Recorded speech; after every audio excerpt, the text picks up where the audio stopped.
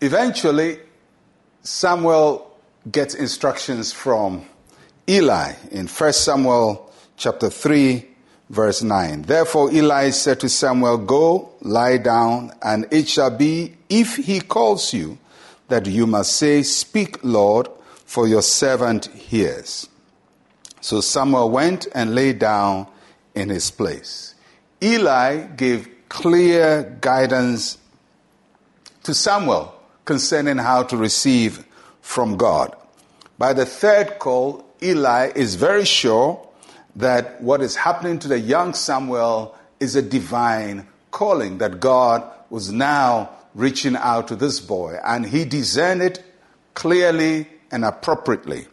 And his instructions are very impressive and they're very precise. He told Samuel precisely what he had to say to ready himself for the further revelation that God will give to him. So from the way Eli gave the instructions, you get the impression that he knew the Lord and he knew what to say when God was speaking to you. And he says to Samuel, when you hear this voice again, say, speak, Lord, for your servant hears. There are three things I want to point out about that statement. The first is relationship. Speak, Lord. Samuel called the one who was speaking to him as Lord. He's supposed to acknowledge this person as his Lord and establish a relationship with him. And not only Lord, but he also positioned himself in relation to this person as servant. A Lord does not have a friend. A Lord must have a servant in this arrangement. So he says, you are the Lord, I am your servant. Just there, the relationship is established.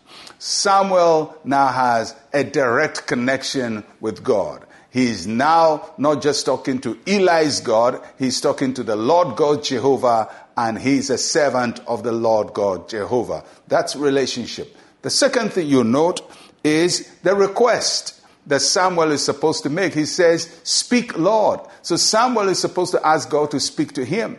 Isn't it interesting? God is trying to talk to Samuel. This is the fourth time. And now Samuel says, speak, Lord. In other words, as eager as God wants to speak to Samuel, unless Samuel reciprocates and makes a request from God, there will be no continuity. God will pursue us, but we must also pursue him. God reaches out to us, we must reach out to him. God is speaking to us, we must receive from him. So he now makes a request to say, Lord, I heard you the first time. Please speak, continue speaking. That's the request. So there's a relationship, there's a request. Then the third thing is readiness. And he says, speak, Lord, for your servant hears. Samuel is saying, Lord, I'm ready. I have a relationship with you. I'm asking you to do this for me, and I'm ready for it. And at that time, the connection is made between the Lord God Almighty and the young boy who came to the temple just as a present to God, who is now being matured into office as a national prophet of Israel. He makes a request to God, which God takes and responds to.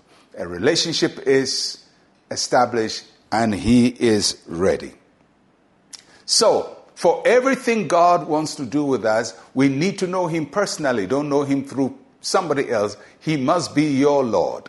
And whatever you want from him, ask him for it. Even if he says, I want to give it to you, say, Lord, you want to give it to me, but give it to me.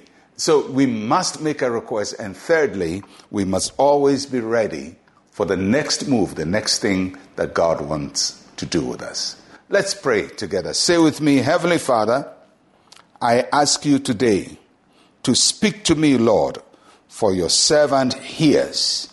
In Jesus' name, amen and amen. I just love that prayer. May the Lord speak to you throughout the days of your life. I'm Pastor Mensa Otabil. Shalom, peace, and life to you.